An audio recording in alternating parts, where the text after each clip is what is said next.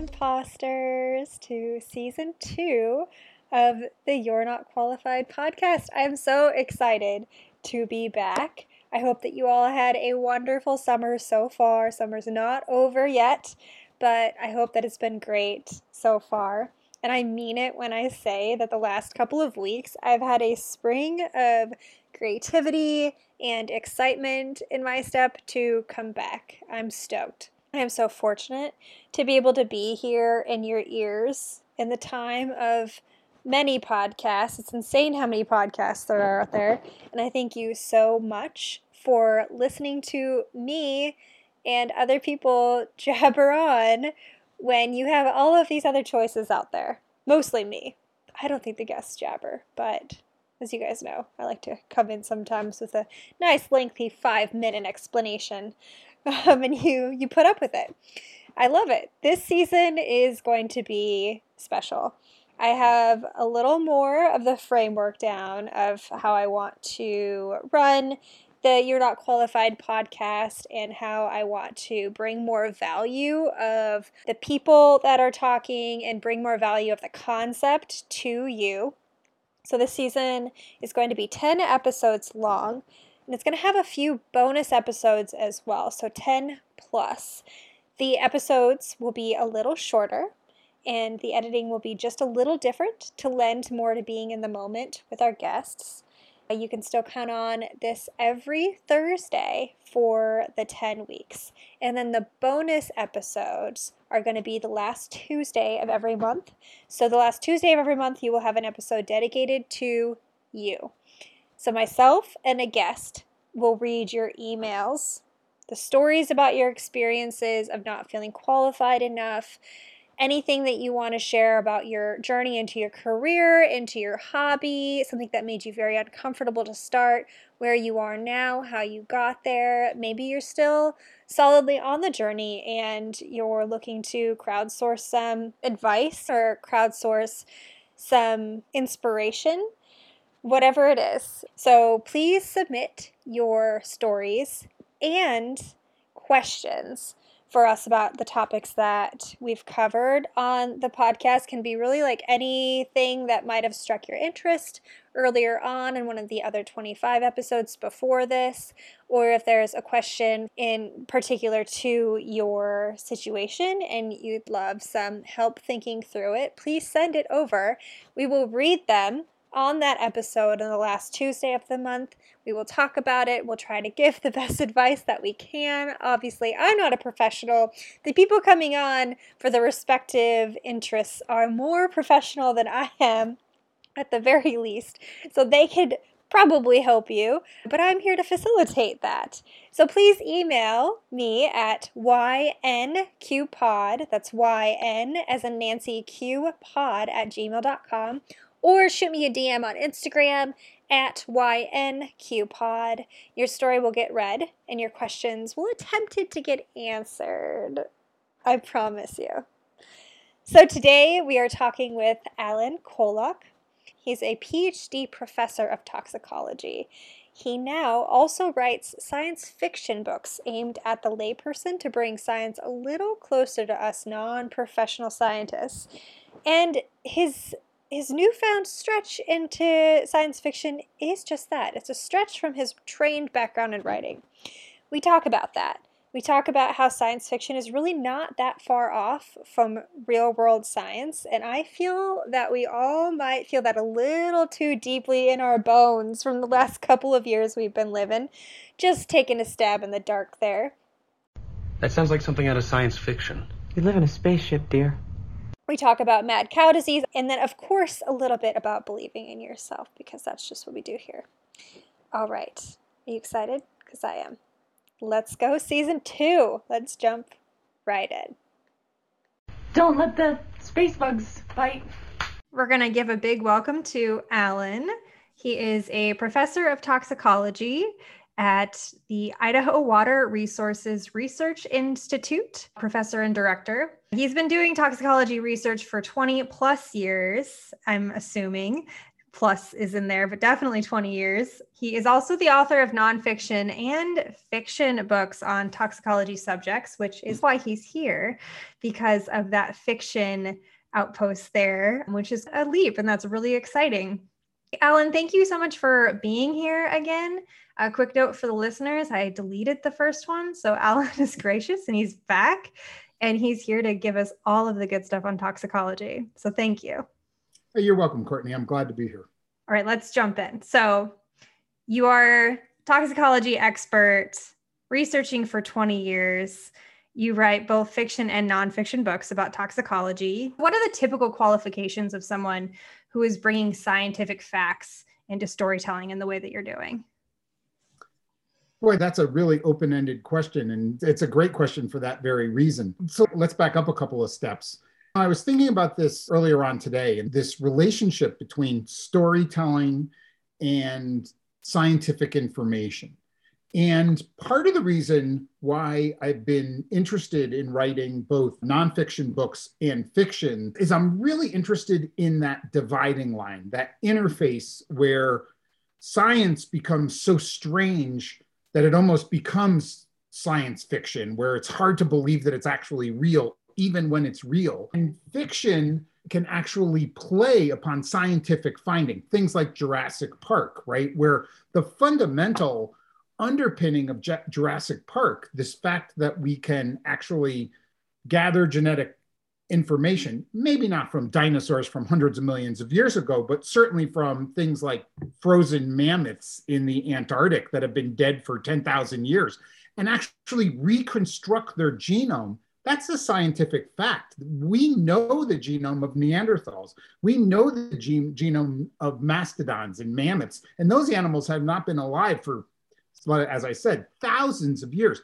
So I'm really fascinated with that area where is it real? Isn't it real? Is that a scientific fact, or does it fall over into fiction? And when dealing with concerns such as those, it's interesting because individuals really resonate with stories.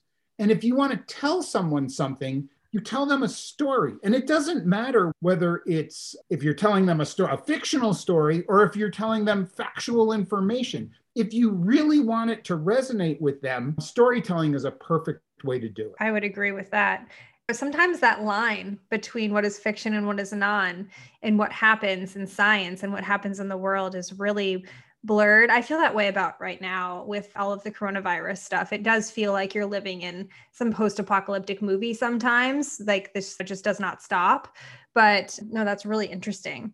Now, relative, Courtney, to you brought up COVID, and I think you're absolutely right. That's a perfect example, because we've all seen it play out over the last few years in the press with Dr. Fauci and other experts coming on and trying to give information. And if you provide information to the public, including you and I, I'm not making any kind of delineation between other people and myself. I'm a member of the public too. If you try to provide information to the public in a mass communication way, and you do it from providing them the facts, it doesn't really resonate. So if someone comes on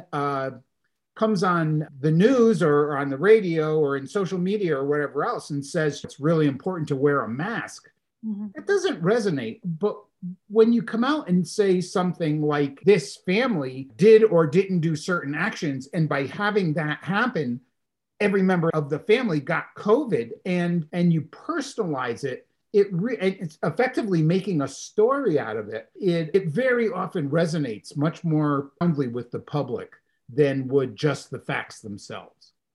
I think that definitely, that lends to why you're qualified. That lends to also why other people might think you're unqualified, right? Because you're a scientific researcher, you write scientific papers in the nonfiction manner, and now you've branched out into fiction, but you don't really see that it's too much different. And that, I think, what's probably makes it such a compelling, great story is, and we'll get more into your book on mad cow disease and how that came about, but it is fascinating to just have that mindset, because you just don't see the delineation. It's just, it makes sense because this is the world we're living in, and we have experience with mad cow disease, but it's the fictionalized version storytelling of it. And I think that makes you completely qualified. And that's awesome. Writing, kind of, again, backing up a couple of steps relative to this conversation, when people begin to write a lot, and scientists, educators write a lot, right? We're as much professional writers as we are else. It's very easy to write for a specific audience. And very often for scientific writers, we're writing for each other. So I write for my scientific peers. So we're really talking to each other and not really talking to the public. We're more having a conversation through the scientific literature. We're having a conversation with each other. That creates a problem, though, because if the public, through whatever reason, isn't interested or doesn't have a vested interest in what we're doing, it's the public who, at the end of the day, it's the public that's paying for much of that science to be done. So we have, in a way, in a purely pragmatic perspective, we have an onus to interact with the public because the public are our stakeholders, right? They're the individuals that are basically paying our bills, and we have to be able to let them know why what we're doing is important to them. Now, that's a real paradigm shift in science, where earlier in my career, 10, 15 years ago, that was not the case. And the funding regime was the case, but scientists didn't think about as much about the obligation back to the public as they do today. And I think that's a really positive step forward, that we're starting to have the communication with the public directly regarding what our science means and what what being a scientist is all about and how that fits into modern day society. That's a perfect segue into the bit that you mentioned before when we chatted months ago. You thought, or you really strongly felt, that science communication was an area that you could have some impact in terms of communicating these jargon-laden scientific ideas to the general public. So with that, was that really the reason that you got into this? And the reason because you were like, I think that I could have a play here?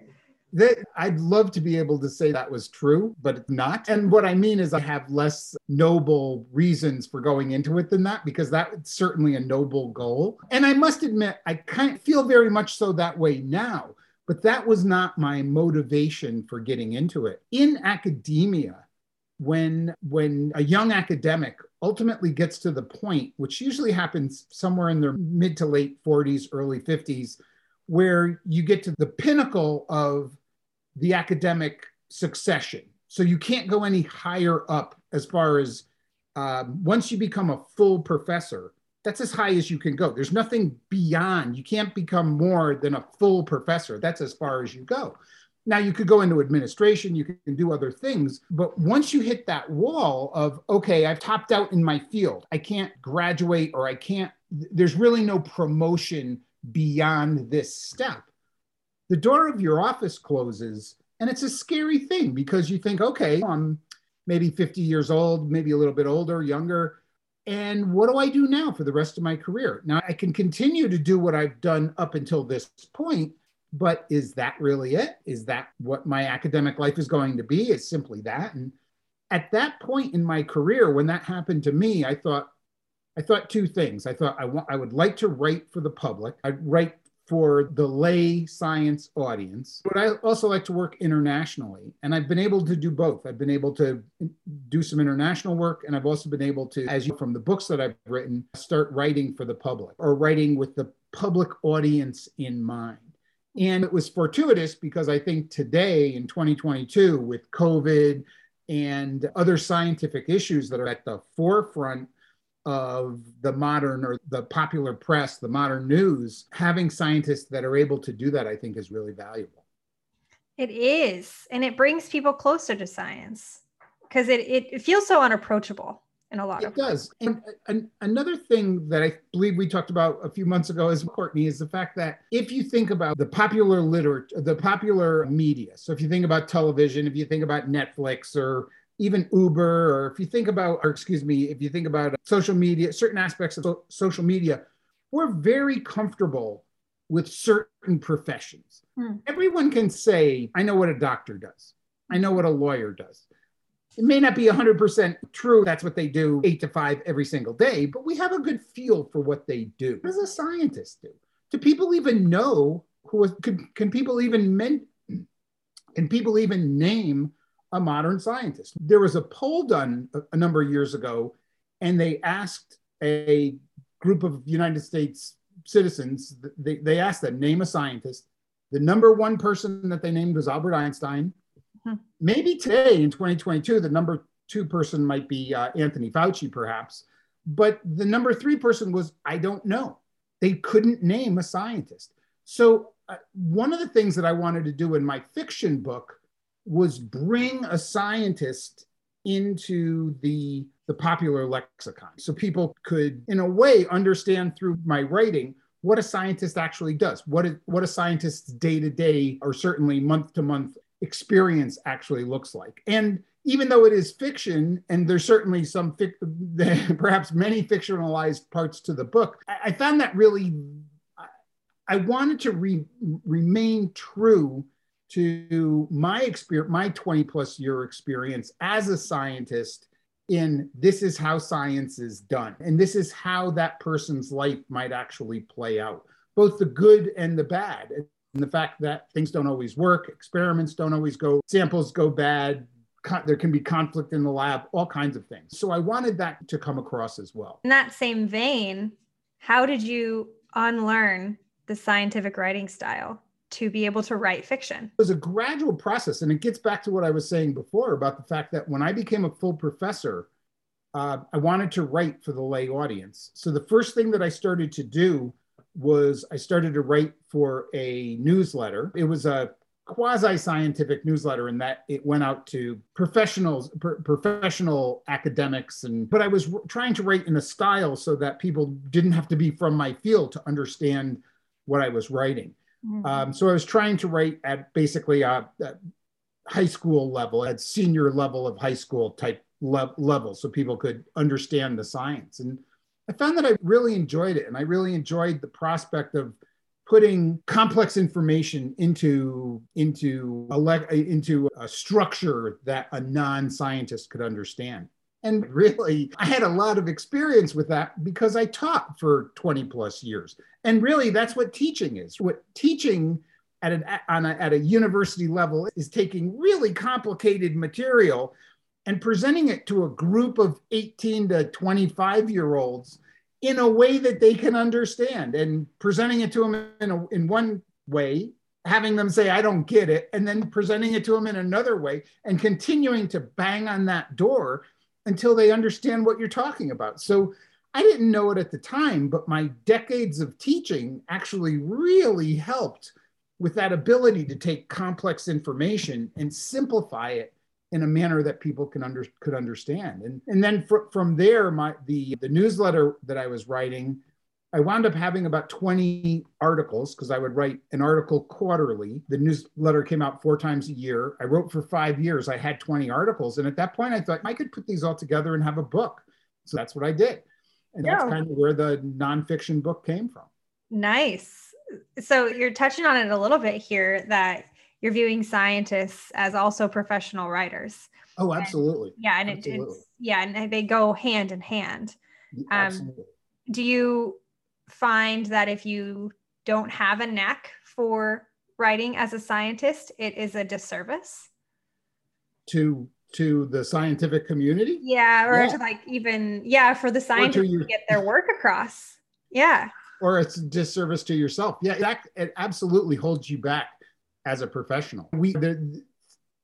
An experiment, it's that old adage, right? If a tree falls in the forest, does it make any noise? If a experiment is done and it's not written up, either for the scientific community or for the non-scientific community, did it ever happen? And in some ways, the answer is no, it never really happened. If people don't know what you did, then for all practical purposes, you never did anything. If it doesn't get out into the quote unquote public, then you never really performed that experiment. You look back at the greats throughout history, and if they hadn't written down what they had done, we would have never known about it. Now, sure, maybe somebody else would have done it and maybe somebody else would have written it up.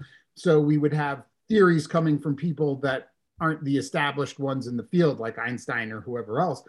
But the point is, the writing of it is just as important as the actual doing of the experiments. I'm trying to think of if I know scientists' names, like obviously Alan Kolak, but Jane Goodall. Sure. Yeah. Yeah. She's huge in the conservation efforts too, which is amazing. Even now, she just got her own Barbie. I don't know if you saw that. Is that true? Yeah, they made a Barbie for her. But yeah, no, that's a really good point. As a now woman who was a young girl in the 90s and early 2000s, growing up with Barbies, I now feel different ways about Barbies, but I will say that the Jane Goodall Barbie is really awesome. Like, good on them. That's really cool. So I am going to switch gears here in a little bit with Alan, and we're going to talk about his book Twist on mad cow disease, his science fiction book. But I did want to say, do you guys remember when mad cow disease was quite a scare in the US? I looked it up. It was circa 2003, or actually maybe exactly 2003, that the first case was reported in the US.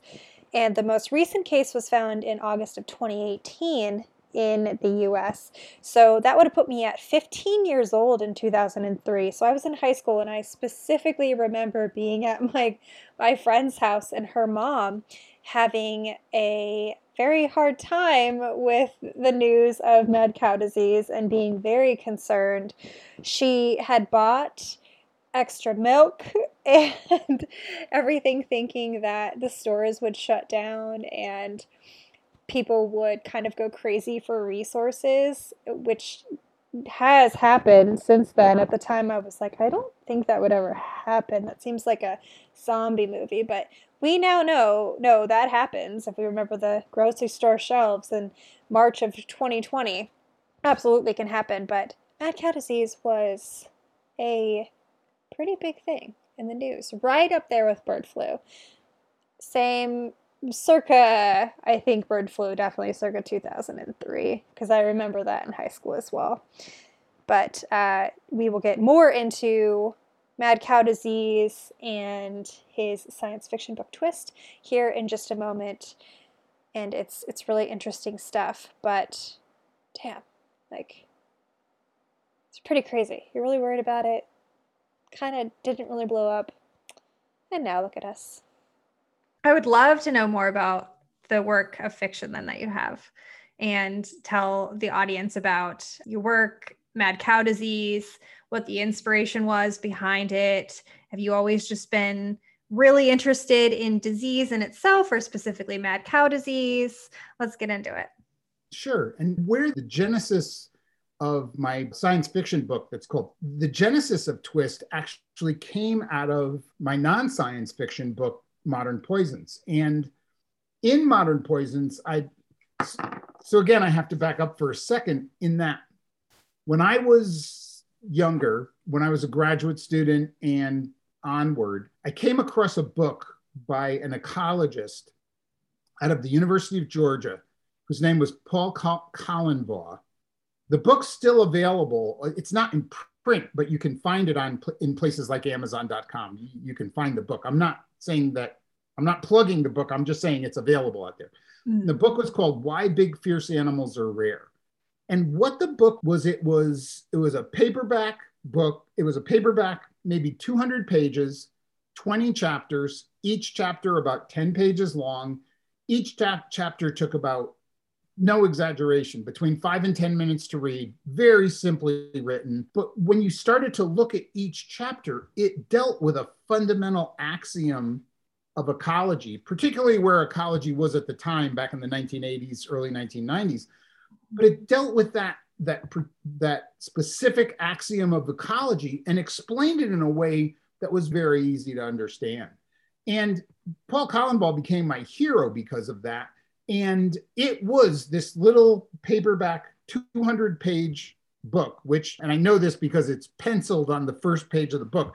I believe the book, when I first bought it cost something like $2.95 way back in the 80s. But this is the single most important book professionally, scientifically, of my career. And certainly I have the big 500-page massive toxicology books and biochemistry and everything else. But this little 200-page paperback was incredibly insightful for me because it showed that you can talk about really complicated material and you can do it in a manner that the layperson can understand. So the whole reason I told you that is because in Why Big Fierce Animals Are Rare, it's effectively 20 chapters. Each chapter is 10 pages long. So when I went to write my book, Modern Poisons, I wanted 20 chapters, each chapter about 10 pages long, because I was channeling Colenbaugh because I liked it so much. And so as it got towards the end of the book, I was a little bit, I guess you could say, running out of material, but I still wanted 20 chapters.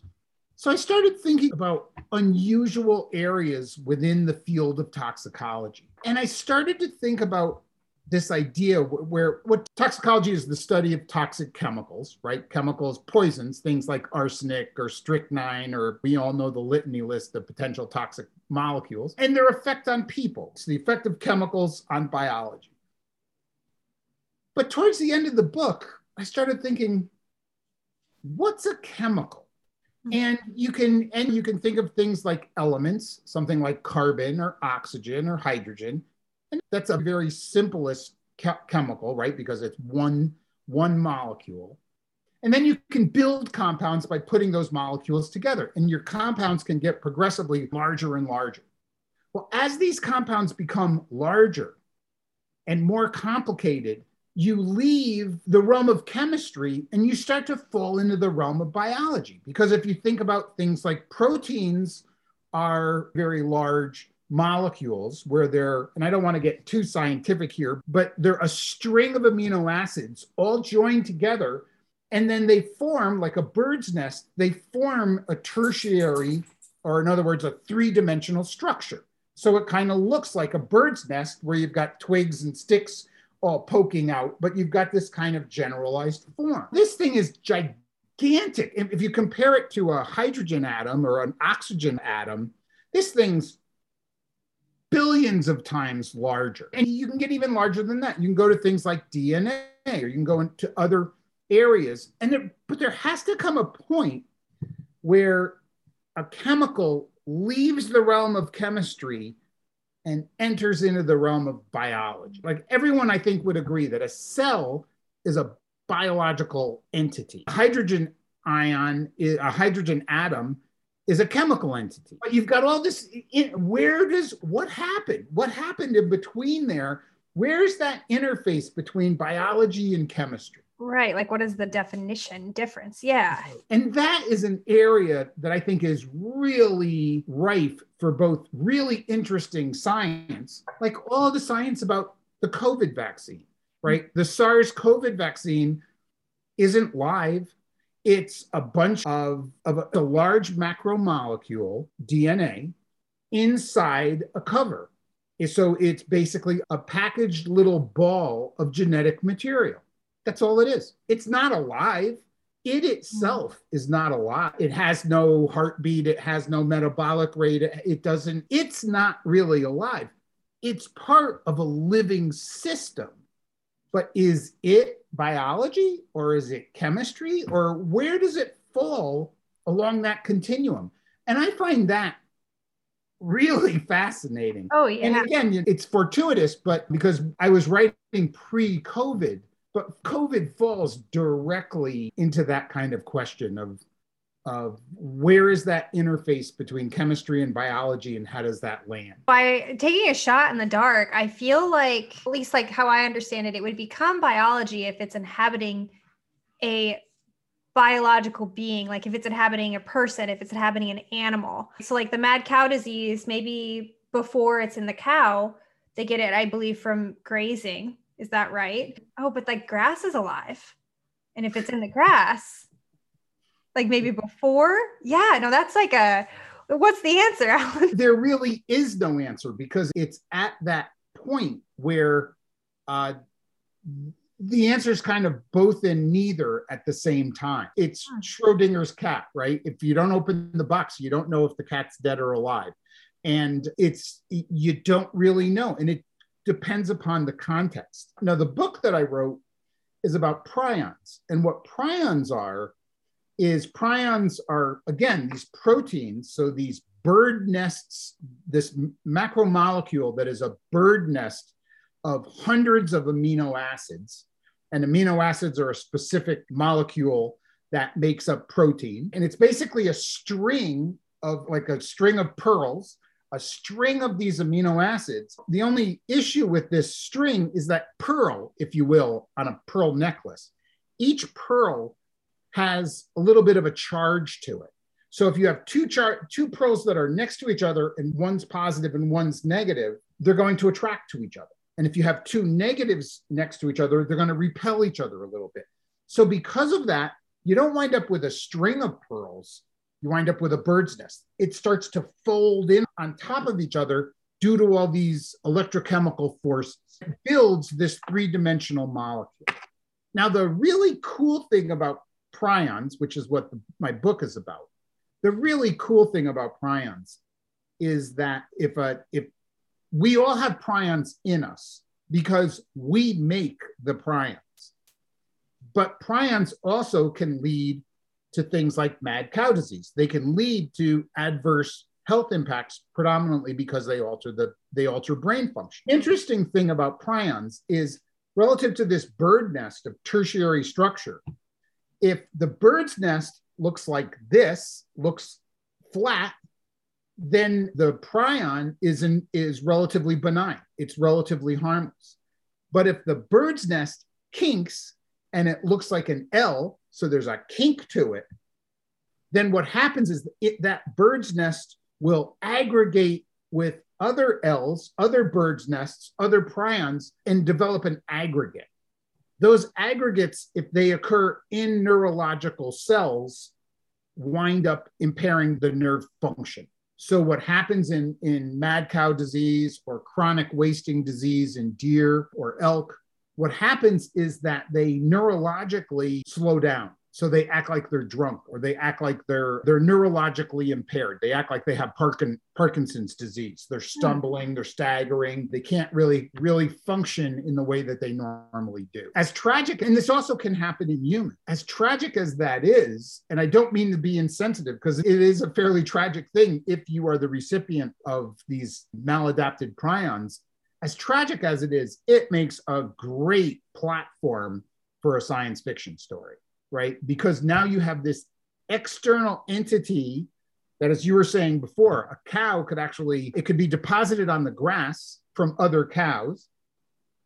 Another cow could come along and eat it and then develop mad cow disease. And then humans, should they eat the brain or spinal cord of that cow, could get the disease as well. So it transfers from one organism to another in that way. So again, it's just a great playing field for a science fiction story. In that, then, how did your expertise in toxicology help you and hinder you in writing fiction? What roadblocks did you run into? The way that it helped me out enormously because, as I was saying before, I wouldn't have known about prions before doing the research that I did for my book, Modern Poisons. I didn't know that ahead of time. So being able to do the research and then put the research into Twist was really valuable. The place where it hindered, as I was saying earlier on in this conversation, what scientists like to do, and let me even back up before that, right? It's interesting because if we're going to talk to each other, if people are going to talk to each other, and they're going to convey information, storytelling is a great way to do that. And in storytelling, very often there's a story arc, right? Where there's the protagonist, the characters, then there's peril, there's problems, and then there's resolution, right? And that's the classic story arc. Now, in storytelling, in storytelling, like as in fiction, the introduction of the characters is relatively short. You introduce the people. My protagonist is Alex Pendergraph. He happens to be a professor at Iowa State. He happens to have a wife and a son. He happens to have a graduate student that he works with. You introduce the characters, and then as soon as possible, maybe even in the first sentence of the book, you throw your character into peril and you force your character to struggle against that peril. And that's the book. The whole book is their struggle against peril and how their character is able to either overwhelm the problem or be sucked under the problem and not survive the problem. But it's how your character deals with that problem and how that peril changes your character throughout the course of the book, either for better or for bad. And in really great books, I'm not saying that mine is, I'm just saying in great books historically, it does both. It changes the character for the good. It also changes the character for the bad. It makes them more real, makes them more, they may win the day, but they may be jaded by the struggle. So that's how fiction storytelling is done. If you look at science writing as a form of storytelling, which it is, what we as scientists love to do is we love to introduce. We love to give information and more information and more information. And there's really not, right now, today is July 14th, 2022. We've just launched not just launched, but we're just getting the first photos back from the largest space telescope ever launched by humans. We're getting photos back of deep space that we thought was absolutely black and had nothing in it. And we're getting photos back of these areas of space full of galaxies and stars and just full of cosmic material. That's really wonderful. Oh, but yeah. Everything that I just said was, here's a fact, here's a fact, here's a fact, here's a fact, here's a fact. And there's no and again, I'm not dissing the science when I say this. There's no peril there. There's no real story. So as scientists, we like to give people information, but there's not a whole lot of peril associated with it. And then the ending for scientists invariably is, look how interesting all this information is. Give us some more money so we can give you some more information. I do that all the time. That's what scientists do. But that's one form of storytelling. But so directly getting to your question, it was trying to take that type of storytelling and roll that over into creating characters and putting your characters into peril is another type of storytelling. And that was and continues to be challenging for me. And being able to craft a story where the reader finds it both believable, but also at the same time finds it interesting enough or suspenseful enough, or that the peril is deep enough to keep them turning the page. It's a challenge.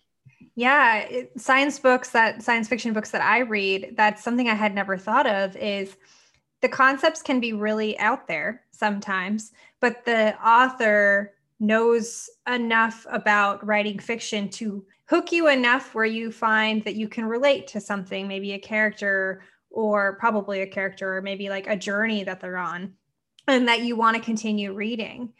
And like in nonfiction research, I could imagine that is really difficult to cross that over. What is the hook? What will this protagonist do? No, that's exactly it. So that's challenging, but at the same time, it's also really fun because it allows you to take your structural brain, the way that you write, and say, all right, now I'm going to switch and completely change the modus operandi of how I'm doing this. Instead of writing where I am going to tell you, like Courtney, you and I could sit down and I could tell you facts about prions or facts about toxicology or facts about, and I would love it. And it's called lecturing. And that's what I do that's what I've been doing for a career for the last 25 years. Some of it you might find interesting. Some of it you might just find god awful boring as could be. it doesn't make effective fiction. It doesn't make effective fiction storytelling. So it's interesting to be able to try to take your mind and say, okay, break yourself from that style of, in a way, storytelling and jump over and use a different style of storytelling. It's both challenging, super challenging, but also really fun and really rewarding when you actually get to the point where, some of the text you actually enjoy. It's just, well, I just, the way that's written, that just seems really nice. And not saying that all of like difficult, obviously it's not like a plane of this is what I define as difficult, but would you say that writing fiction is more difficult than nonfiction for you because of that? I would say so. Okay. Because, and again, I think if you go all the way back, not all the way, but if you go back to the idea of writing, let's say articles, the articles that I write 3 to 5 of these every single year. And these are articles that I present to my peers, to other scientists. That's very mechanical. It's very mechanical. It would be like, and I'm not dissing woodworkers or carpenters or anything like that, but it would be like a carpenter shop belting out tables and belting out tables where you're making oak tables, one oak table after another.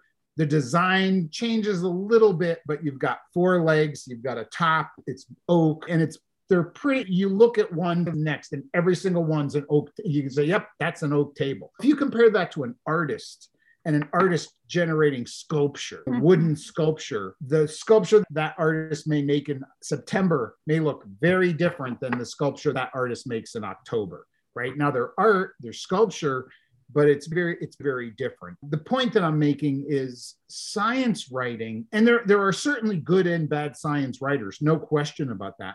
Yeah. But science writing is mechanical. It's machine shop. It's the Ford auto plant stamp out Model Ts. That's what science writing is, because you want to minimize the writing and highlight the actual science, right? Because that's what it's all about. But if you try to do that in a novel, or if you try to do that in an article for social media, people aren't going to read it, because frankly, it's not really all that interesting from a stylistic perspective relative to what someone would like to see in a story. Yeah. So I think in a lot of ways, the writing fiction is harder from that perspective. It's much less mechanical and much more nuanced. And you've developed the muscle to nonfiction for years and years and years. And it's just newer to you. That's absolutely true. Do you want to write a second? Is there going to be a twist too? Is the protagonist's journey going to continue?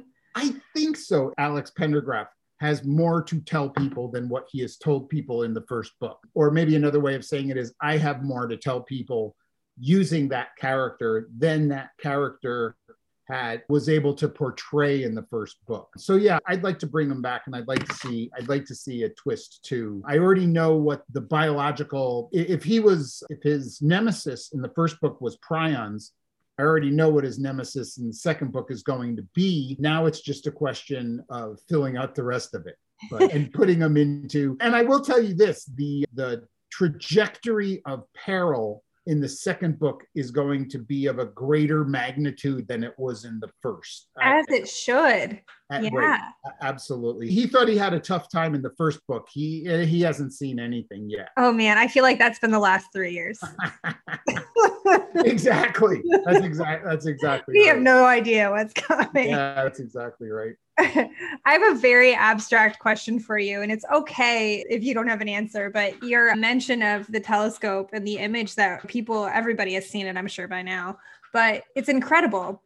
In your research in toxicology, do the toxins on Earth lend to at all understanding if there's toxins outside of our planet? That's an interesting question, because it really depends upon how you define toxins. And that gets into a whole almost metaphysical or existential conversation, because the work that I've done has primarily been done on anthropogenic chemicals that have actually been synthesized by humans that never existed in nature before.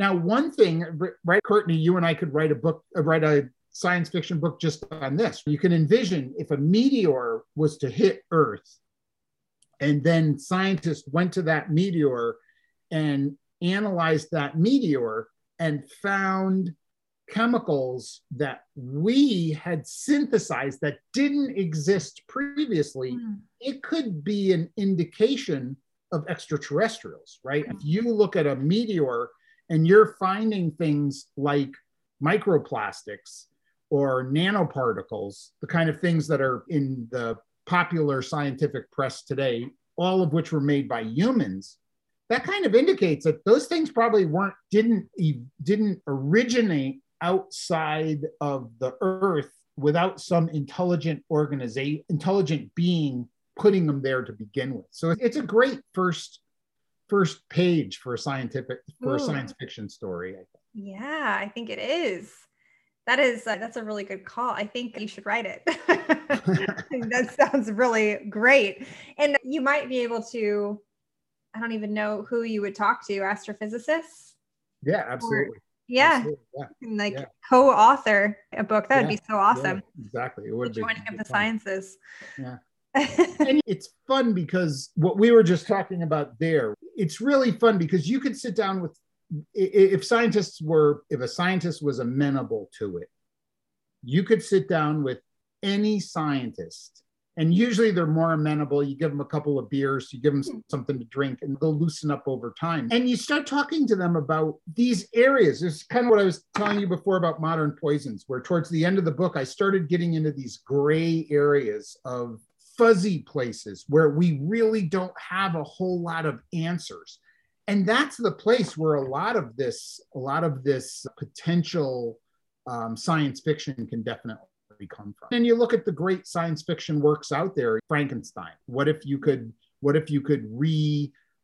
animate dead material, right? Jurassic Park, which again is in a way the same thing, right? What if you could reanimate dead material? And you can go on and on. And that kind of area, which is those gray areas in science, are perfect grounds for perfect fodder for science fiction novels, and also perfect fodder for areas where you can, through science fiction, ask questions about the human condition. What does it mean to be human? If a meteor lands and we're finding microplastics on a meteor and it really did come from out of space, what does that tell us about our uniqueness in the universe? Yeah, it's just a question.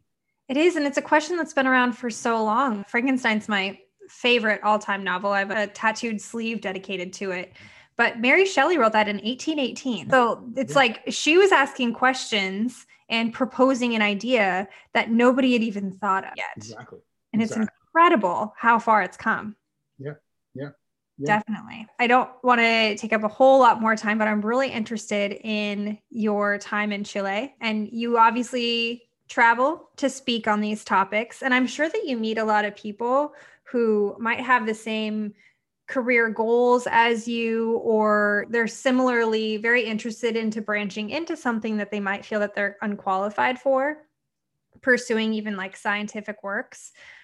What kind of advice do you have for people who are just nervous about getting into it, nervous about branching out? Branching out into writing is easy. It's easy to give advice. The advice is not easy to take as far as it's difficult. And I find that's true for myself as much as anyone else. But the advice, if someone wants to write, regardless of what they want to write on, if someone wants to write, the advice that I would give them is just do it.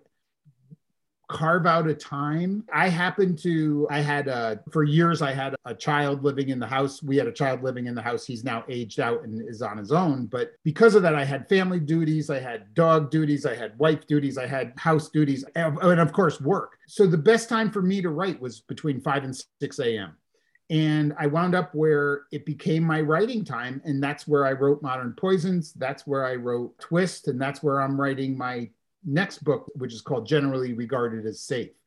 And so my point is, carve out a time, put it like at your exercise regime, or put it like going to the grocery store, or whatever resonates, going to church, whatever resonates with you, and just say every day, 3 times a week, whatever it is, I am going to sit down, I am going to put my butt in the seat, and I am going to write. And there are days, including this morning for me, full disclosure, where I sit down for my hour of writing and I do not write a word. I look at the page and I think, I'm not really sure what I'm supposed to be writing right now. But the very fact that I did that this morning, tomorrow morning, I'll be able to sit down and write. So even if you feel like it's not working, even if you're questioning the quality of your work, whatever you're doing, because we all do it, don't let that stop you. Just keep going. Just keep going. Sit down tomorrow. Yeah. Yep. Sit down tomorrow and do it, and just dedicate the time. I love the book title, generally regarded as safe. Is that things like ibuprofen and stuff that you're talking about? It actually is. I love it. We have, for about the last 120 years, it all really started to happen right around 1900. But from 1900 until now, the humans have been at an absolute track record pace of developing organic chemicals, developing chemicals that previous to us never existed. And we develop these things, whether they're antibiotics or, like you were saying, pain suppressors, antihistamines, you name it, pharmaceuticals, pesticides, plastics on our skin, in our stomachs. We eat them, we breathe them, we're putting them into the environment. And they did not exist 120 years ago. Many of them, very possibly most, and you could even say virtually all, are benign. They're not going to kill anyone. They're not going to lead to the end of the ecosystem as we know it on the earth. However, there are some pretty nefarious chemicals that we have synthesized in the last 120 years. And just like with the COVID with SARS-CoV, when COVID came out, right, the current administration, the Trump administration at the time, started to talk about potential chemicals that could be used to combat COVID without really knowing what they were talking about, because the research hadn't been done to prove the effectiveness of those chemicals in the early months of the pandemic. And we have been acting that way relative to chemicals for 120 years. And that's what the book is about, our struggle with the fact that our technology had superseded our understanding of the peril of these chemicals on both ourselves and on the ecosystem. We also have this blind trust, especially for like pain suppressants. In my experience, even just this last weekend, I was out mountaineering and I had a pain in my foot. And so I was going to get ibuprofen out of my pack, but somebody was like, "Oh, I have it ready right here." And they handed me a pill bottle with a bunch of different types of pills in it. They take it around with them and they're like, "Oh, it's the red one." And I'm like, "Oh, great." And I pop it in there. I don't know if it actually is like what she says it was, but it's, oh, what's the worst that could happen? The book isn't so much about winning our victories or heralding our losses so that we can wring our hands and say we're all doomed. That's not really what the book is about. What the book is about is, and in a way it gets back to what I was saying earlier about writing fiction. It's about the peril, right? And the fact that in 120 years, we have been on the precipice of being forced to deal with this peril. Sometimes we do it successfully, sometimes we don't. But we're on that knife edge where we're always dealing with chemicals that we really don't understand. And we think we understand to a much larger extent than we actually do. Yeah. And it leads to problems. Absolutely. And problems that we also have no idea would be a problem. Probably never would have guessed that. That's exactly right. That is exactly what happens. And what happens in food and drug safety is that, and Courtney, it's interesting because you hit the nail on the head, because I think people feel like perhaps we are now in a very safe food and drug environment, which in the United States is true for the most part. And we've always been there. And that's not true at all. And what has happened is that very often what's happened is that there was a disaster. And because there was a disaster, a chemical disaster, there was a ratcheting down of food and drug regulation that kind of responded to that disaster. And then everyone was like, okay, we've got that fixed.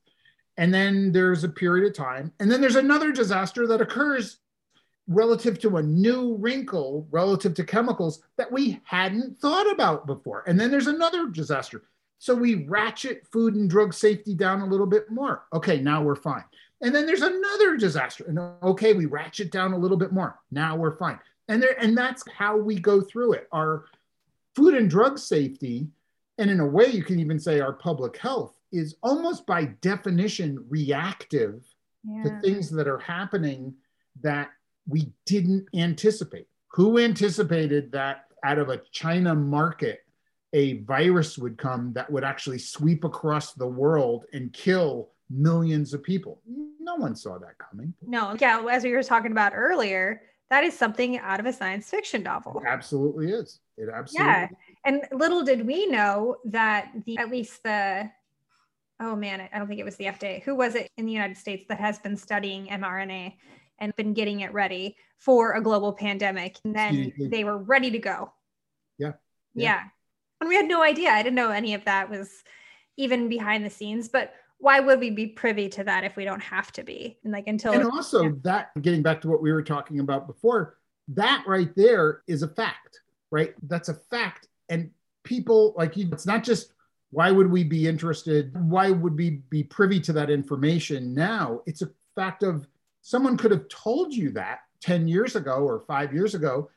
You would have been like, yeah, it's nice. Yeah, because it's just a piece of information. And we're so inundated with information, and scientists, engineers, medical people, they love, including myself, we love to give out information. We live in an information overload environment, and without some sort of context to put that in, meaning an emotional context, it doesn't really have much meaning. Yeah, and that gets comes full circle about why I'm writing the books that I'm trying to write. Both the nonfiction and the fiction is to provide an emotional attachment and an emotional meaning to these kind of questions. And the things we live with in our lives, and we have no idea. They're in our environment, we have no idea. Right. Until it's on the news. Yeah, exactly. And then we know, and then we're scared. Yeah. Wow, that's amazing.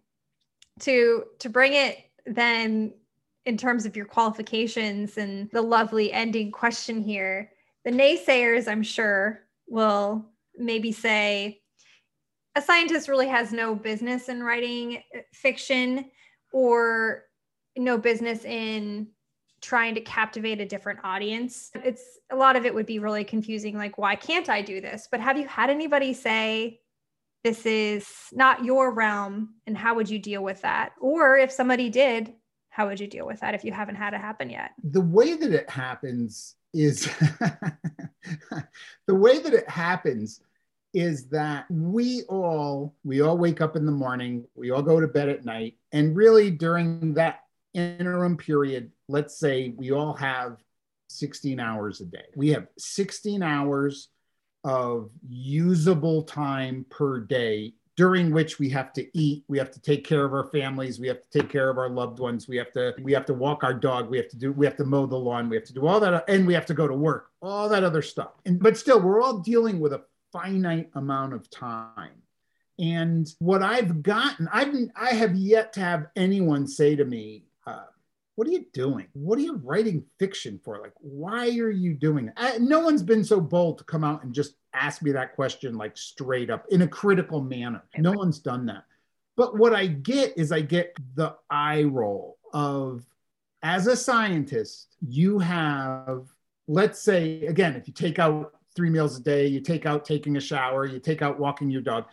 As a scientist, you have 9 hours a day. So you're now dedicating one of those 9 hours to writing a science fiction book that maybe no one's ever going to read? What are you doing? Like, how come do you really think professionally that's a good use of your time? So I've definitely sensed that some individuals feel that way. But right, that's when, not to show my age, but I will anyway, when Bob Dylan left being a folk singer and went more mainstream, a lot of people felt that way about him. Hey, what are you doing? Why are you making this change? And a lot of people in folk music really felt betrayed by that switch. My point being that people, when you're within a group like scientists, and you start telling other scientists that you have professional non-scientific activity, that can hurt people. That can hurt some people's feelings, or that can make people somewhat judgmental. And I have felt that, and I have felt that kind of judgment from some of my peers. And full disclosure, I have felt that. But at the same time, it gets back to what we were talking about earlier, where doing scientific experimentation, which, full disclosure, I love. I absolutely love it. I've been doing it for 30 years and absolutely love it.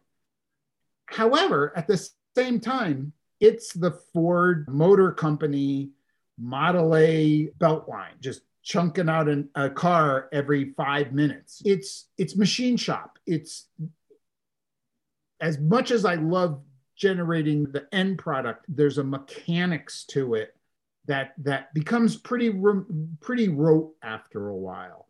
And I just felt like I needed more. And I also felt like I felt like I needed to talk to you. I needed to talk to the public about what being a scientist is. And it's a way that I think that people like Carl Sagan or Anthony Fauci, or there are people out there that are good at interacting with the public. And it's not an either or kind of thing. This doesn't take time away from my science. This actually, really sincerely, it makes me a better scientist. Yeah. By doing this, I'm not losing time. I'm actually gaining time, because I'm gaining an insight that I otherwise wouldn't have. Exactly. It expands how you think. It expands who you can talk to. And I feel like it would make you better at your craft. It would make it, if nonfiction scientific writing, one of the hurdles is to approach those with your scientific findings who wouldn't normally just understand that, make it easier to explain it to them if you have to do it fictionally. Yeah. Yeah. I think it just bridges a gap. Yeah, I do too. And truthfully, that was something that I don't think I really thought of that at the time I decided I wanted to write for the lay public. I wasn't really thinking in those kind of, in a way, with those type of noble goals, but it's developed over time. And I'm so glad that I did. Thank you so much for the time again, Alan. I really appreciate it. And I wish you all the best in your next books. And everybody go find Twist. I know that there's a few different titles of Twist out there, but we'll also put your name in there so they can know. Sounds great. All right, Courtney, it was a pleasure talking to you again. Well, thank you so very much, and have a good rest of your night. Thanks, you too. Thanks. Bye. Bye. I think we should go down the science route more often, eh? What do you think? This was a really in-depth conversation. And there were, even honestly while editing this, I would stop it and go back and be like, oh man, he is so insightful. His experience is really, in a lot of ways, relatable, a lot of ways not relatable, but not relatable in the way that you're like, ooh, I could really learn something from this. At least that's my takeaway. And I really hope that you feel at least a little bit of the same, but hopefully you really identified with his message around find that transferable lane. We haven't really talked about that. And dive in and sit down and just try and continue to try if it means a lot to you. And it will click. You will find an avenue. You will find a niche. You will find a way. Absolutely. There is just no doubt about it. If you keep at it, it will happen. Thank you so much for being here. Season 2 kicking off. I'm so stoked. I can't wait for what's to come. There's going to be 9 more episodes of the main podcast on Thursdays. Remember that every last Tuesday of the month, there's going to be a bonus episode for you where we read your things. We read your emails about your questions and your experiences. So please send those in, either DM me or email me at ynqpod@gmail.com. I want to hear from you. Love to hear from you and your experiences, and we can all do this together and make this just a platform of helping one another and learning from one another. That's kind of that's a little bit kitschy, I guess. It's kind of sappy, but you know what? Whatever. People that know me know I'm a bit of a sap, so this is why I do this stuff. I want to help you. I do think that we should keep up the trivia. What do you think? All right. So for this week trivia, I was really curious what the worst pandemic in human history was. Did a quick Google search. Very quick means that it might not be the 100% right answer, but this is a lot of people and it's very sad. Forewarning, just up top here, warning you. So the HIV/AIDS pandemic, which was at its peak from 2005 to 2012, killed 36 million people. An astronomical, incredibly tragic amount of people. I can't wait for what the rest of the season brings. I'm going to link all of the socials and where to find Twist in the show notes. And I hope to see you next week. All right. Bye.